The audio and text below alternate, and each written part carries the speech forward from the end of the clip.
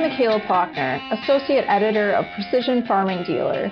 Welcome to the latest episode of the Precision Farming Dealer podcast. New episodes of this series are available wherever you get your podcasts. Be sure to subscribe to get an alert when upcoming episodes are released. Today I'm talking with Igino Cafiero, CEO and co-founder of Bear Flag Robotics. This California-based startup develops autonomous driving technology compatible with existing tractors. Deere & Company recently acquired Bear Flag, a partnership that Cafiero says was a natural extension of the company's previous work together. Bear Flag had been working with Deere since 2019 as part of Deere's Startup Collaborator program, an initiative focused on working with startups with technology that could add value for Deere's customers. In this episode of the Precision Farming Dealer podcast, Cafiero discusses the acquisition, how dealers will interact with Bear Flag's technology, what's next in the development of the company's autonomous offerings, and the future of farming. I'm here with Igino Cafiero, CEO and co-founder of Bear Flag Robotics. Igino, thanks so much for joining me today. Thanks so much for having me. So I thought we could start out by talking a little bit about Bear Flag Robotics and some of the history behind your company.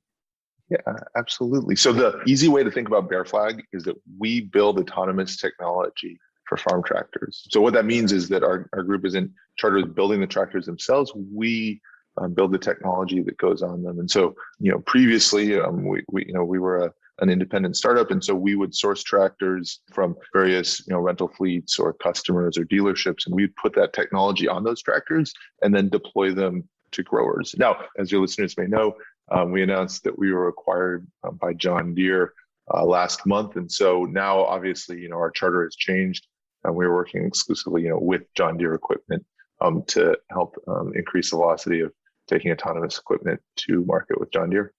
And how did you first get interested in autonomous farming? I'm an engineer by trade, and I met my co-founder, Aubrey, back at Carnegie Mellon, nearly 20 years ago. She's a mechanical engineer. I'm an electrical computer, and we'd done startups over the years and collaborated on projects. And then in the summer of 2016, I had sort of finished previous employment, and I was spending time in rural Oregon visiting my in-laws. And the cool thing about them is that they run a construction aggregates quarry. So basically they mine granite from the ground. And the thing about their operation is they own the land, they own all the equipment, it's completely paid off. They just can't find labor at wages that make sense for their operation. And so I was spending time with them and understanding more about this labor crisis. And you look around, you see the same labor scarcity in other industries too. So in trucking or construction, mining, marine applications. And through that discovery journey, I got to know some farmers, took a bunch of trips out to various farms. Over the summer of 2017, you name a crop, we talked to someone who grows it all over the country and started hearing a lot of the same things. And the labor problem looks a little bit different. If you're in sweet corn or tobacco or citrus or corn and soy, it's going to look a little bit different. But we're hearing the same themes. And that's really where the thesis for Bear Flag came from. We're like, hey, let's take this tractor, which is the universal tool in agriculture, and let's make that autonomous so that we can help the most people possible. We can have the biggest impact. And that's really where the thesis for Bear Flag was born. And what are some of the issues that your technology is solving that are specific to agriculture? You think driverless tractor, and it's like, oh, it's just driving the tractor. And really, that's just the start of it, right? Driving the tractor across the field is not useful work. It's what's going on behind that tractor. So it's the implement that you're pulling through the field. It's the work that's being done to grow, the food, the fuel, the fiber in that field. And so things that we look for are things like, how is that implement acting with the ground? How can we optimize the way it's interacting with the ground to increase yields and lower costs? How can we farm more sustainably thanks to autonomous, right? If the amount of time it takes to go through a field isn't a cost anymore because you don't have a driver in the cab, what can you do? How can you be more efficient with your fuel and inputs? Those are the really exciting things. Definitely. And where are your autonomous tractors currently operating?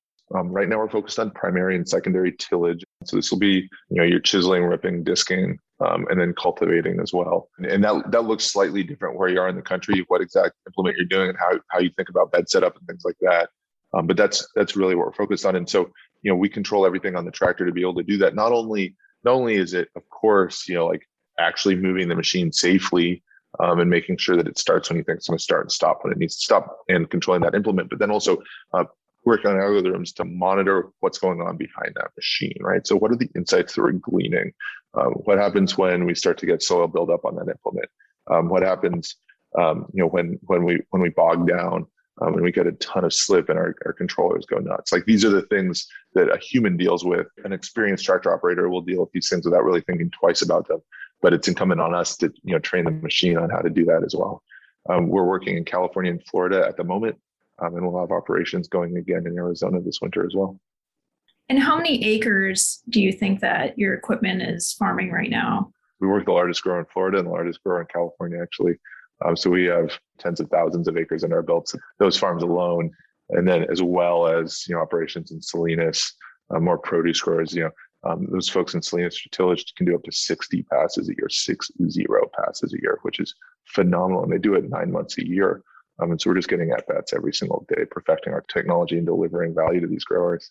And can you walk me through how a tomato grower, for example, would work with Bear Flag? That's the cool thing about the startup, right? And if you ask me 2 years ago versus last year versus right now versus 2 years from now, it'll change. But one of the core principles of Bear Flag when we founded it was get out in the field as early as possible. And so if you take your tomato, for example, we would have been out there with our prototype, like side by side, and then out there with our 50 horsepower tractor, and then continuing to evolve, making sure that we were building the right product for that grower. And now we have a fleet of John Deere 8Rs, 400 horsepower machines that run day in, day out, but that's not always been the case. And in the very early days, we would be out there like just sort of nursing the machine through the field. Anytime something went wrong, we'd jump in and fix it. But that's really helped our product journey quite a bit. We operated as a service. In the very early days, it's like a 10-acre field, right? It won't take all day to get this 10-acre field tilled for you. And now, we do 10 acres, in 20 minutes with our, with our larger machines, and we do that all day long. But it was a service, right? And one of the big inflection points now is turning the reins over to the grower, so the grower isn't depending on a tillage service, but rather they can use these Bear Flag machines in their own operation, use them as they see fit, which is ultimately where we need to be with the product. So, in terms of how customers are learning to use the technology, is there a process in place for that? Yeah, absolutely. So one of the really exciting parts of working with John Deere is access to the dealership network. So, the dealership channel is really one of the things that makes John Deere so successful. And so working with the dealerships to then enable customers and putting that playbook together for autonomous, that will look different in the future. It's not a traditional, equipment sale. There's a lot of support, potentially some training too that goes into that. And so working with the dealerships to enable that will be key to our success. And that was something I had wanted to ask, because I know during the press conference about the acquisition, Dan Leibfried with Deere said that their company is currently working with its dealer network to figure out how they're going to interact with Bear Flag. And I was wondering if you had any updates on what that's going to look like. Yeah, that's one of the exciting parts, right?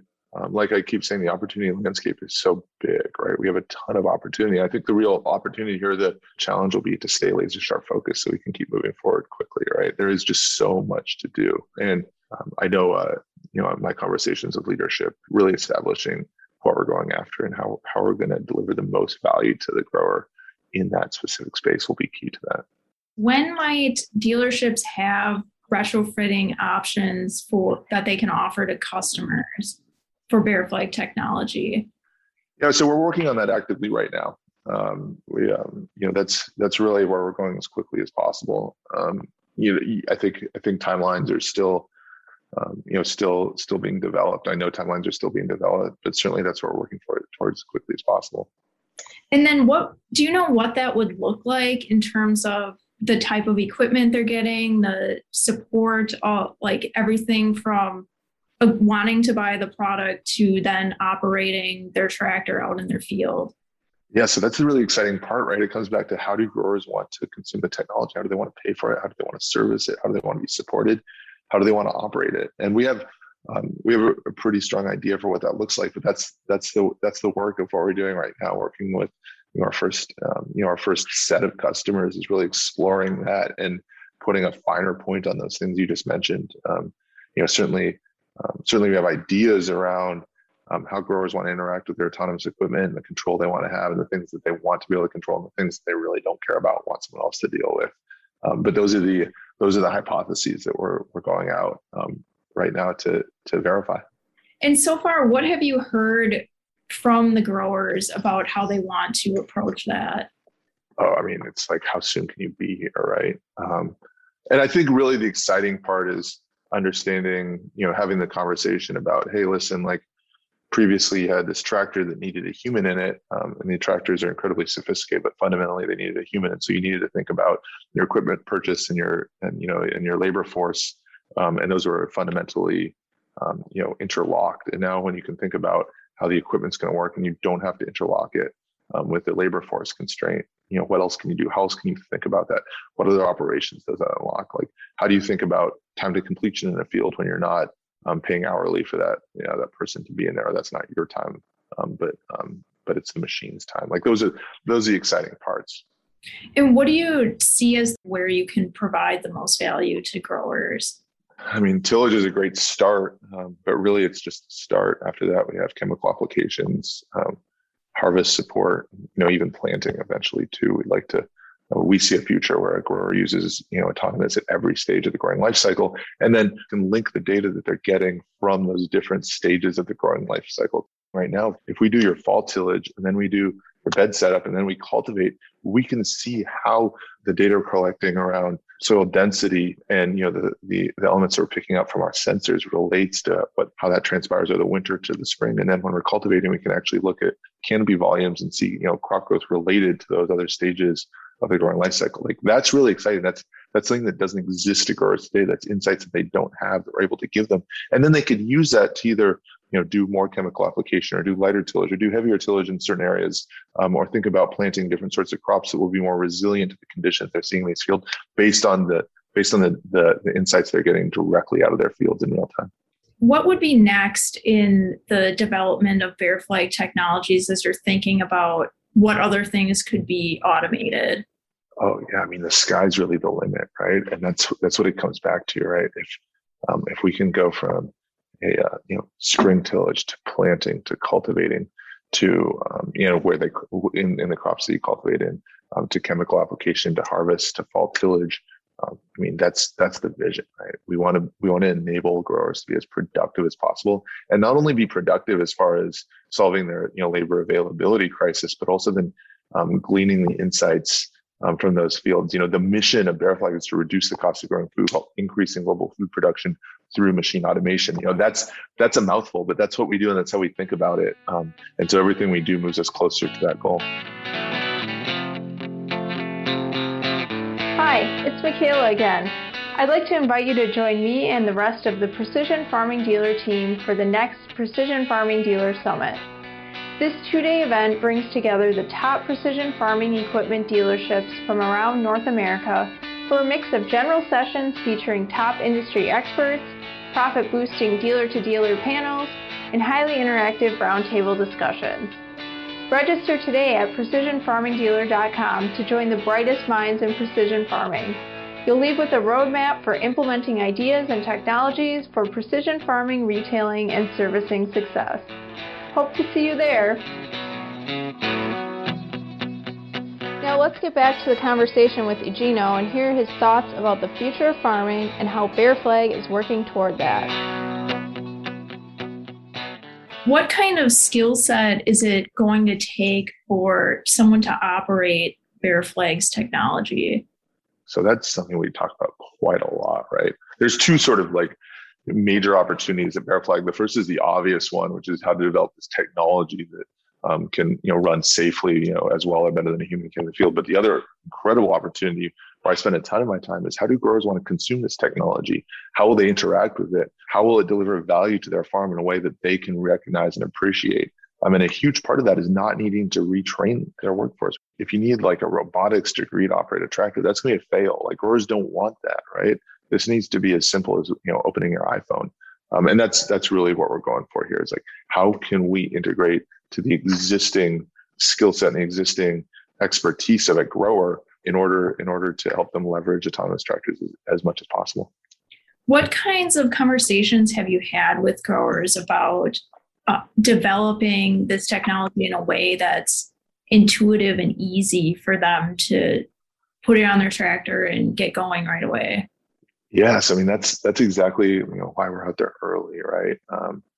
In the very earliest days, it was very duct tape and baling wire together, right? And there's so much love that was needed to even get that tractor to start going, right? So when we started engagement with a grower, we'll give their foreman Android tablets so they can monitor the operation going on. And the cool thing about those Android tablets is that you don't need an instruction manual, right? This is all so easy to do, right? You're like, oh, this is my path and this is where it is and this is the speeds and here are the video feeds and I can tell everything that's going on with that machine. And if it sees an obstacle or has a fault or something goes wrong in the operation, it's going to stop and it's going to tell you why. It really is like falling out of bed easy. And that's what we're going for. Like that's our mark of success. I don't think I've ever explained or even written down how to use our app. It's just like plain as day easy, and that's super important. It's not easy to do, right? It's not easy to make that. And I think we've been, very humbly and modestly, I think we've been pretty successful there.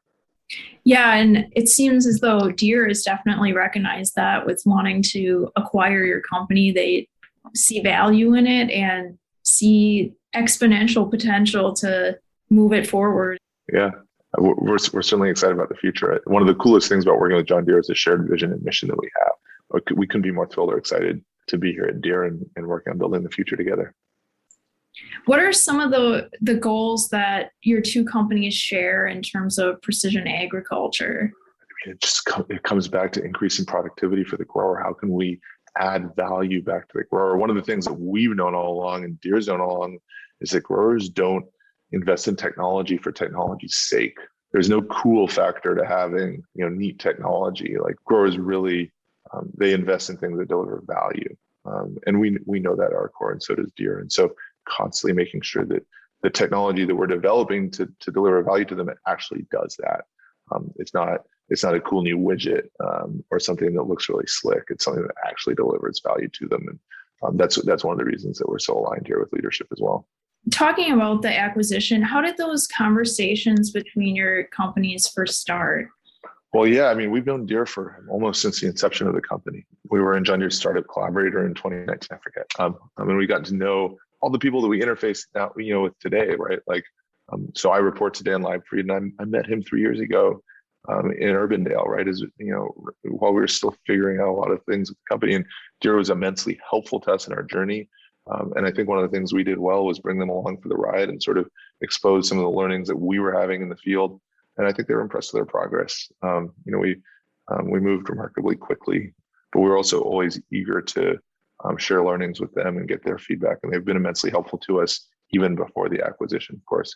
And so when they approached us to ask if we'd be interested in joining forces, it was kind of a no-brainer for us. We were like, yes, this not only is this strategically where we want to be with the market leader, but we also know Deere on a human level, and we know that our cultures align, our values align. And so it was really a no-brainer.